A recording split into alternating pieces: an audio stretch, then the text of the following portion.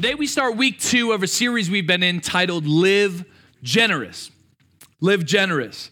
And as most of you are aware, if you look at our wall in our lobby, one of our core values is that we're generous with our time, talent, and treasure. I love it. And, you know, as you read through the scriptures, it doesn't take long before you're learning there's this kingdom principle that the God we serve is generous, amen, but also that the blessing of God is often activated, discovered, found in the generosity of believers. I would say that one of the best ways to receive in the kingdom is actually to give, right? We see in Proverbs 11:24, it says, give freely and become more wealthy. Be stingy, lose everything. And a lot of times, I think the motivating factor for why we're not generous is because we want to store for ourselves. But what's so interesting is in the kingdom, when you try to store for yourself, you actually end up with less than if you were to live generously. This is something God wants us to grab a hold of. So in Proverbs 11:24, it says, give freely and become more wealthy. Be stingy and lose everything. Verse 25, the generous will prosper. Everyone say generous. And those who refresh others will themselves be refreshed. There's a blessing in living a generous life. But honestly, even more than that, I think the gospel is the greatest demonstration of generosity the earth will ever experience. What we could not earn, what we did not deserve, that which is being the standard fit for heaven, we were not, yet God through Jesus made us that in his grace, in his kindness, and in his compassion when you and I definitely didn't deserve it. It's the greatest act. For God so loved the world that he gave. He's generous. The gospel story is a story about generosity, the generosity that exists in the heart of our God. But even as we look at the life of Jesus, we read this about Jesus in Philippians 2. It says, though he was God, he did not think of equality with God as something to cling to. Instead, he gave. Instead, he gave up his divine privileges. He took the humble position of a slave and was born a human being. Our God is the author and the very example of generosity, and he has called us as believers and as his church to emulate that character which he so exudes, okay? I think something we have to grab a hold of is as we grow in the Lord, as we mature spiritually, the Spirit of God is carrying out the work of Christ in our lives. The Spirit of God is bringing us from glory to glory. The Spirit of God is sanctifying us. We're becoming more and more like Jesus. Therefore, if we're growing spiritually, if we're maturing spiritually, if you're on this same journey that I'm on, we should only be becoming more and more generous as we're moving from glory to glory because we're becoming more and more like Jesus who is. Does that make sense? God gives clear instruction. He cares. He cares. God has created everything. He's the creator of the heavens and the earth. Any time you got, he created it. Any treasure you got, he's gifted it to you. Any talent you possess, he's given it to you. We're all living sustained by his grace. We're living in his grace. You and I are not owners of everything. We're stewards of everything, though. So he's called us to be generous with our time, which he gave us in the first place. He's called us to be generous with treasure, which he gave us in the first place. He's called us to be generous with our talent, which he gave us in the first place. He's called us to be a steward of these things. So this series, these couple of weeks as we discuss generosity is really about uncovering, unpacking, and stepping into all that God is calling us to be, emulating the generosity of our God in our own life. So here's what I want to do. I want to read our key passage for the morning. I'm going to pray, and I'm going to preach. Does that sound okay? All right, key passage is 1 Timothy chapter 6. This is Paul writing a letter to one of his sons in the faith. I'll get into this in a little bit here. But Timothy's on his way to oversee this church in Ephesus. And so here's some of the instruction that Paul gives Timothy as he knows he's going to be leading. He says this, teach those who are rich in this world not to be proud and not to trust in their money, which is so unreliable. Their trust should be in God, who richly gives us all we need for our enjoyment. Tell them to use their money to do good. They should be rich in good works and generous to those, everyone say generous, and generous to those in need, always being ready to share with others. My oldest daughter needs to read this passage, I swear, because verse 19, by doing this, they will be storing up their treasure as a good foundation for the future so that they may experience true life. God's called this church to be generous. Let's pray. Father, we love you so much. We are just feel honored, blessed to be with the people of God in your house. Lord, I pray specifically for an anointing that would allow for the preaching to be powerful and effective this morning, that real life change would take place from these moments where we gather together. I pray for a tilling of the soil of every heart that might be under this voice, whether that's in the room or on a podcast, that it would be fertile ground to receive the seed of your word, that it would take root and grow to produce fruit in our lives. We don't just want to come in week after week and just hear this word. We want to live it out. We want to be transformed into a company of kingdom peoples. We want our life to testify to the goodness of our God. Cultivate, transform us. Do what only you can do in this time, and we pray this church would continue to foster kids in Jesus' name. Amen. I don't know if any of you are in the room and you're like me, but I got a grandma who's full of faith. Amen. Anybody have a grandma who's full of faith? You know your grandma's made an impact on you. Come on, everybody needs a granny who's full of faith. Amen? And so there's been different moments in my life where my grandmother has written me prophetic letters, and she's spoken into my life, and she's encouraged me, and she's called things out of me when maybe I didn't even see them in myself. And she loves Jesus, and she's been a woman in my life who's ministered to me, and she's ministered to others. She operates in some spiritual gifts of prophecy and healing, and she's a spirit-filled woman. And there was one day particularly, now I don't necessarily remember the details of the story, so some of it may be a little bit of a lie, but I'm relaying it to the best of my ability, okay? So I think I was staying home sick from school. And so I wasn't feeling good. And me and her we were talking, and I think she was like, do you want me to pray for you? And I was like, yeah, that would be great. And somehow we got on the topic of being slain in the Spirit. Now, if you're from Pentecostal circles, maybe you've been around this, you've seen this. If you've ever watched, YouTube or anything, maybe you've seen this on videos where a preacher or a pastor will lay their hand on somebody's head and they fall over, overwhelmed by the power of God. Now, I'm not here to debate whether that's real or fake or whatever that is. That's not the point of the story. The point of the story is she asked me if I wanted to be slain in the Spirit, and if it's the power of God moving, I want in. That's just how I've always been. That's how I'll always be. Sir, if I can experience the power of God, sign me up. Amen. So I'm laying on the couch. And she breaks out her oil, and she goes, all right, I'm going to pray for you. I said, all right, Grandma, I'm ready for it. I'm just laying on the couch, and I'm just like, I don't know what's going to happen. And there's been some times where I've been in my living room, someone prayed for me, and some crazy things broke out. So I wasn't discounting it, but I'm laying there. You ever been in a moment where somebody else is like in this moment with the Lord, but you're just not quite there with them? That's what's happening right now. So I'm laying there. She's praying. She opens her eyes. She says, if you tried to get up and walk right now, you wouldn't be able to. I got right up and walked into the kitchen. And so I don't really tell this story for any other reason than to just make you laugh, and I think it's hilarious. And I went back and I saw her this summer, and we talk about that, and she still brings it up. But, part of the reason that I bring that story up is because we see there's this young man named Timothy who has actually been impacted by the faith of his grandmother. I want to read this verse. 2 Timothy 1:5 tells us, when Paul's writing to Timothy, he says, I remember your genuine faith, for you share the faith that first filled your grandmother Lois and your mother Eunice. And I know that same faith continues strong in you.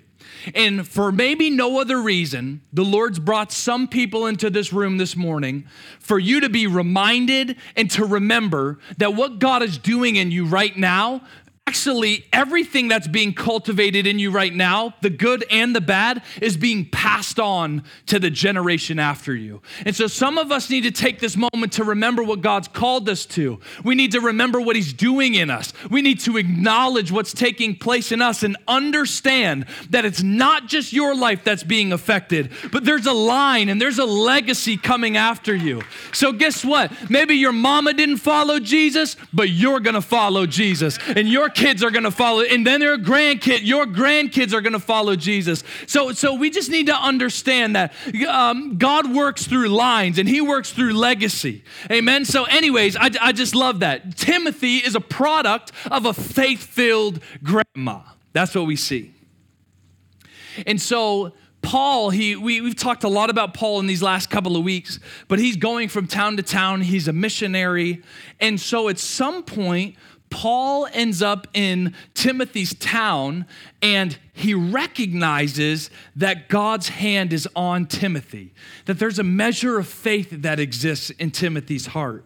And he sort of calls Timothy out by name, and he takes Timothy under his wing. And then Timothy starts walking around with Paul, doing ministry with Paul. And he sort of gets this hands-on training. Spends a couple of years in Paul University, apparently, okay? In Acts 16, we see this relationship where it first takes place. It says, Paul went first to Derbe and then to Lystra, where there was a young disciple named Timothy.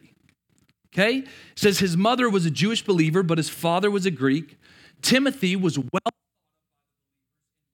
in Iconium, and so Paul wanted him to join them on their journey. Paul says, hey, Timothy, I like you. Come on. I'm going to do ministry. We are? Yep. Come on. Okay. So verse 3, so Paul wanted him to join them on their journey. In deference to the Jews of the area, he arranged for Timothy to be circumcised. Timothy's like, I don't want to go anymore. He says, just relax. We got to do. No, I'm just kidding. Verse 4, then they went from town to town, instructing the believers to follow the decisions made by the apostles and elders in Jerusalem. So here we see Timothy is now following. He's a disciple of Paul. Paul's raising him up to be a man of faith. He's learning these lessons. He's watching Paul sit down with elders. He's watching Paul take them through curriculum to grow in their knowledge. He's watching Paul conflict resolute. No. Conflict resolution things. Yeah, he's learning how to lead.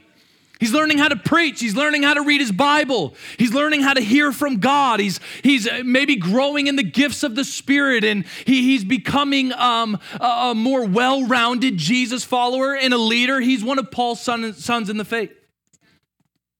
And in verse 5, it says, so the churches were strengthened in their faith and grew larger every day. Not only is Timothy just a part of ministry, but this is effective ministry. He's getting some of the best training in the world that's available. He starts traveling around with him. And so we've talked about this, but just a couple chapters later in Acts 19, I believe, we see Paul stumbles into this town called Ephesus and basically leads a 3-year revival, all of which I'm pretty sure that Timothy is a part of, and he's there during this. And so there's crazy stuff that happens. Everybody brings their spell books. They bring them to the town square. They burn them millions of dollars worth of spell books and cantation books and all this stuff. And Paul just goes and the Lord does something powerful in him and through him for 3 years. And then he leaves. And then, but while he was there, he appointed elders, and he really kickstarted the church, essentially. And so this letter to Timothy, Paul's gotten word that the church has fallen apart in Ephesus.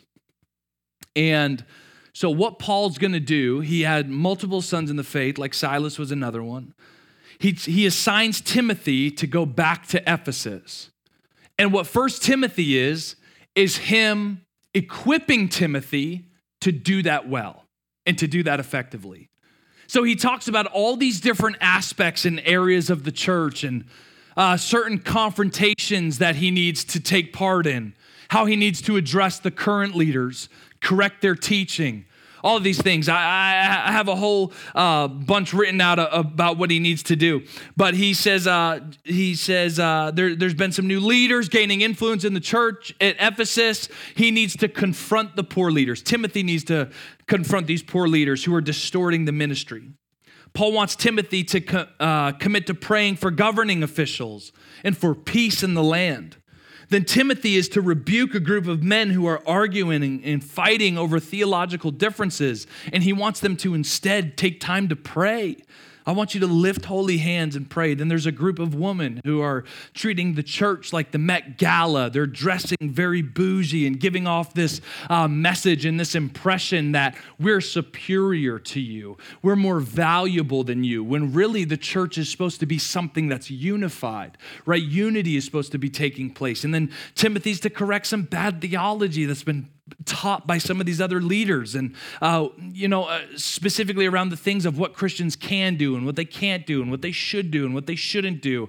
And he just wants to bring clarity to that. Paul's going to use Timothy to be this messenger to help bring clarity and clear some of the conflict that's taking place in the church. And now apparently these corrupt leaders that Timothy has already had to confront about other issues are exhibiting some greedy behavior, where they know that the lessons they have to teach is highly sought after information.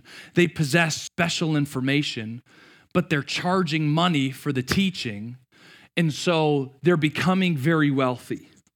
They're charging outrageous prices for their teaching, which is allowing them to grow more and more wealthy. So Paul gives instruction on how rich Christians should really steward their wealth.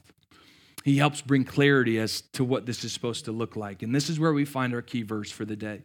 It's in 1 Timothy 6, and then I'll just take some time to share some thoughts on this. But it says this: teach those who are rich. So this is Paul writing to Timothy. This is what Timothy needs to teach the church in Ephesus. Teach those who are rich in this world not to be proud and not to trust in their money.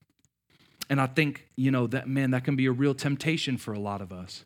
Man, if I just had enough money to actually do something fun with my kids, then I could really make an impact, and we could really have a better relationship, and we could experience restoration. Like, more money is going to be what allows us to experience a better relationship with our kids. Maybe some of us were like, man, I would just have so much more joy if I could just pay for this. If I just had enough to do this and could have this sort of lifestyle, then it's like as if there's going to be a real joy that exists. And maybe without even realizing it, some of us have found ourselves in season where our trust is in wealth. When we know that real, authentic joy, real, authentic peace, real, authentic goodness, there's one source, and it's the Spirit of God. Amen? So he's reminding them, hey, your money, we learned in 2020, we can lose everything, snap of a finger, right? So your trust can't be found in this. It's unreliable. Trust in your wealth is unreliable. It's sand. It's sand. Their trust should be in God, who richly gives us all we need for our enjoyment.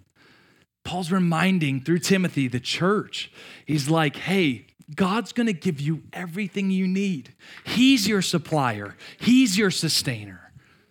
Trust in him. Tell them to use, so then he addresses how they should really steward their finances. Tell them to use their money to do good.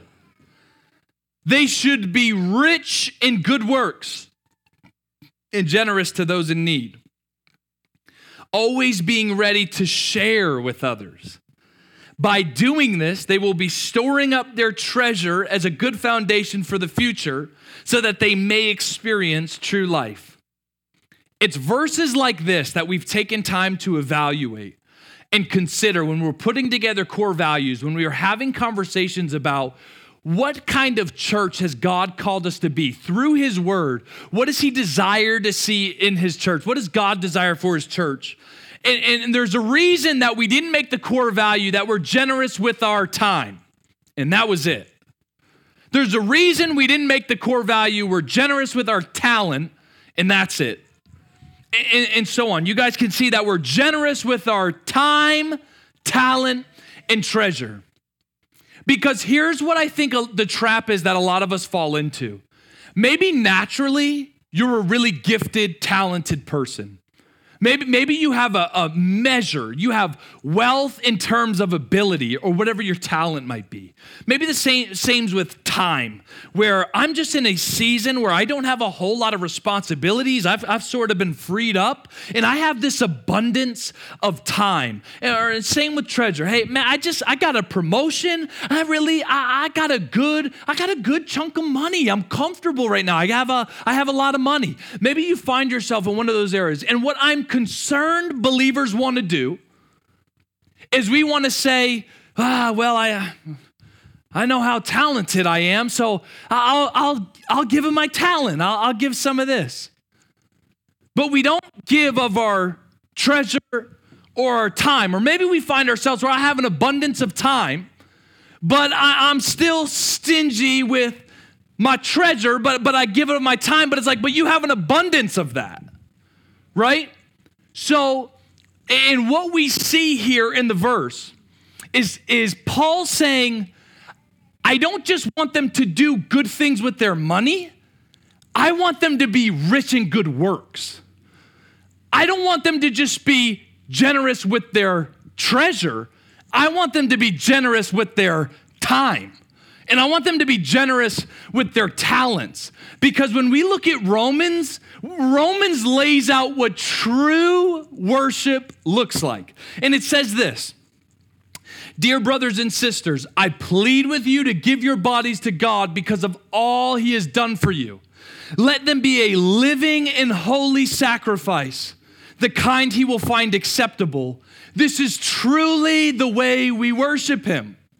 And part of the reason I love the whole time, talent, and treasure thing is because nobody escapes. When I'm called to be generous, I may have abundance in one of those areas. And so for me to give is like, it's almost easy. It's almost easy. But when I'm called to be generous in all three of those, very little of us have an abundance of all three of those. At some point, it becomes sacrificial. And that's kind of the point. Because I didn't see Jesus living a convenient life. Amen? And I actually see that when the scriptures say this is truly the way we worship him, it's saying that we do that when we're a living and holy sacrifice. Let me give you layman's terms. You truly worship God when you're generous with your time, talent, and treasure. So I love how Paul writes this letter, and he says, I don't just want them to just do good things with their money. I want them to give of themselves. And this is what kingdom living looks like. Offering ourselves, our whole body as a living sacrifice. I'm committed to the purposes of the kingdom and to the will of the kingdom. So Jesus, I'll do whatever you call me to do. With everything you give me, I'm going to be generous. I'm going to steward everything that you've called me to. And I believe that out of this passage out of Timothy, we discover two reasons we're liberated to live in that way, where we can trust God to live generous lives. Number one is this: God's generosity towards us. When you know that you're not the source, but that you have access to the source, who is an unlimited source, that liberates me. I can give away freely because he's gonna cover me and he'll give me what I need. We see in verse 17, 1 Timothy 6:17, it says, teach those who are rich in this world not to be proud and not to trust in their money, which is so unreliable. Their trust should be in God, who richly gives us all we need for our enjoyment. God's got you. Matthew 6:33, seek first the kingdom of God, live righteously, he'll give you everything you need. In that same little chunk of scriptures, he says, look at the birds, look at the lilies. I provide for them. How much more do I care about you? I'll give you everything you need. You don't need to worry, right? There's another verse. I love this. It's in Ephesians 1.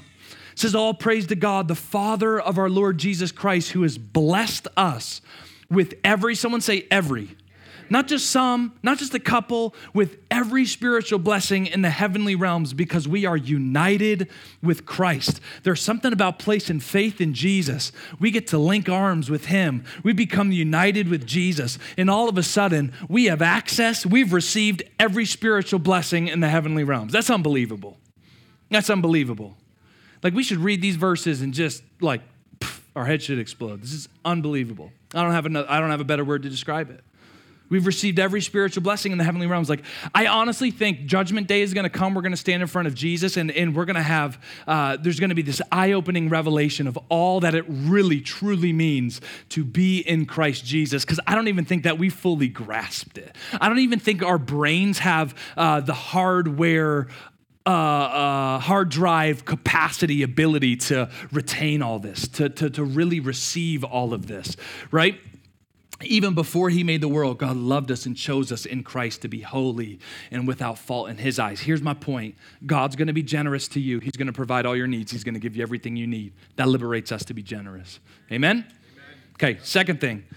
In verse 19 of 1 Timothy 6, he says this, by doing this, when they're generous with their time, talent, and treasure, by doing this, they'll be storing up their treasure as a good foundation for the future, so that they may experience true life. 2 Peter says this. It reiterates this point, I think, in some ways. 2 Peter 2, it says this, verse 9. But you are not like that, for you are a chosen people. You are a royal priest, a holy nation, God's very own possession. Sam, you can come. As a result, you can show others the goodness of God. For he called you out of the darkness into his wonderful light. Once you had no identity as a people, now you're God's people. Once you received no mercy, now you've received God's mercy. Dear friends, and this is really the part I wanted to get to. This is the part of the verse that I think is so helpful for our perspective as we live day to day. He says, dear friends, I warn you as temporary residents and foreigners to keep away from worldly desires that wage war against your very souls. Some of us, we're so committed to the accumulation of our own resources, holding on to it, gotta collect it, gotta keep it, gotta get more. It ain't none of it coming with you.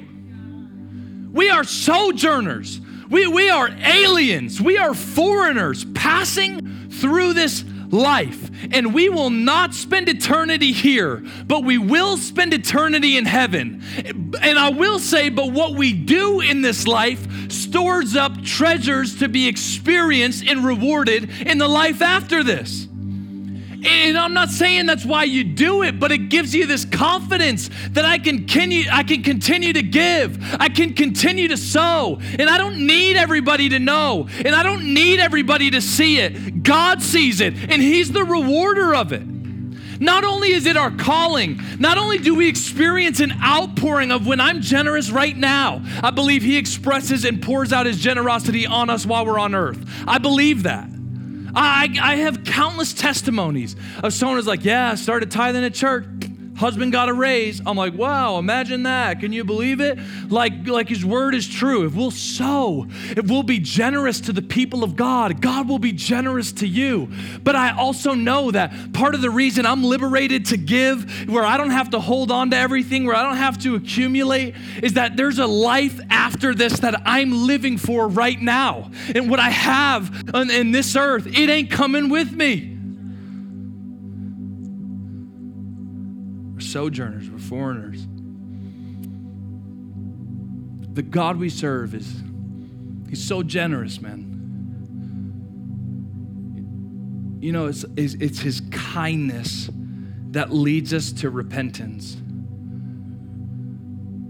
It's a real shame because I feel like there's so many people who are living, breathing, walking around on earth. I was sitting in my barber's chair. I actually couldn't get into my normal barber. So I went to this guy. He's my second option. He does a great job too. And he doesn't make the mustache as good, but I'm sitting in his chair. And he says, yeah, but if you got to believe in a God to not go to hell, is that really gracious? Is that really loving? And I'm sitting in his chair and I'm like, man, when I think about it, it's not so much about what I'm saved from as much as it is what it means for me right now and what I'm saved to. I'm like, because you're probably living your life right now, doing your mushrooms, smoking your weed, trying to experience promotion, whatever. Let's just be real. This is the world. Like, you're trying to experience your promotion so you can have more money, and you're chasing something, man. You're after joy. You're after peace. You're after purpose. We're all looking for it, bro. I said, but I'm connected to the source. And I can't remember if this is exactly how the conversation went, but it was something along these lines. I said, man, God says, in his word, that his spirit produces joy, his spirit produces peace. I said, and then, man, I go into this next life where there is no more suffering and there is no more pain. And he freely gives that. And he had nothing to say back. He goes, I didn't think about it like that. I don't even know how I got here or where I was going with this story. But at the end of the day, it's just, God's been so good to us through his son, Jesus. And we've seen his word. He's given us every spiritual blessing. And we have all these reasons that we're liberated to live generously. So Christians, we got to stop living stingy. And we got to stop living selfishly. Oh, that's a point that I wanted to share. Is that pressing, that conviction, that exhortation, that accountability to be generous with our time, talent, and treasure. When our flesh wants to hang on and be selfish, it pulls the fingers off of our flesh, right? And it's like, man, you can't. If you're generous in all those areas, it's like there is no room for selfishness. It's only sacrifice.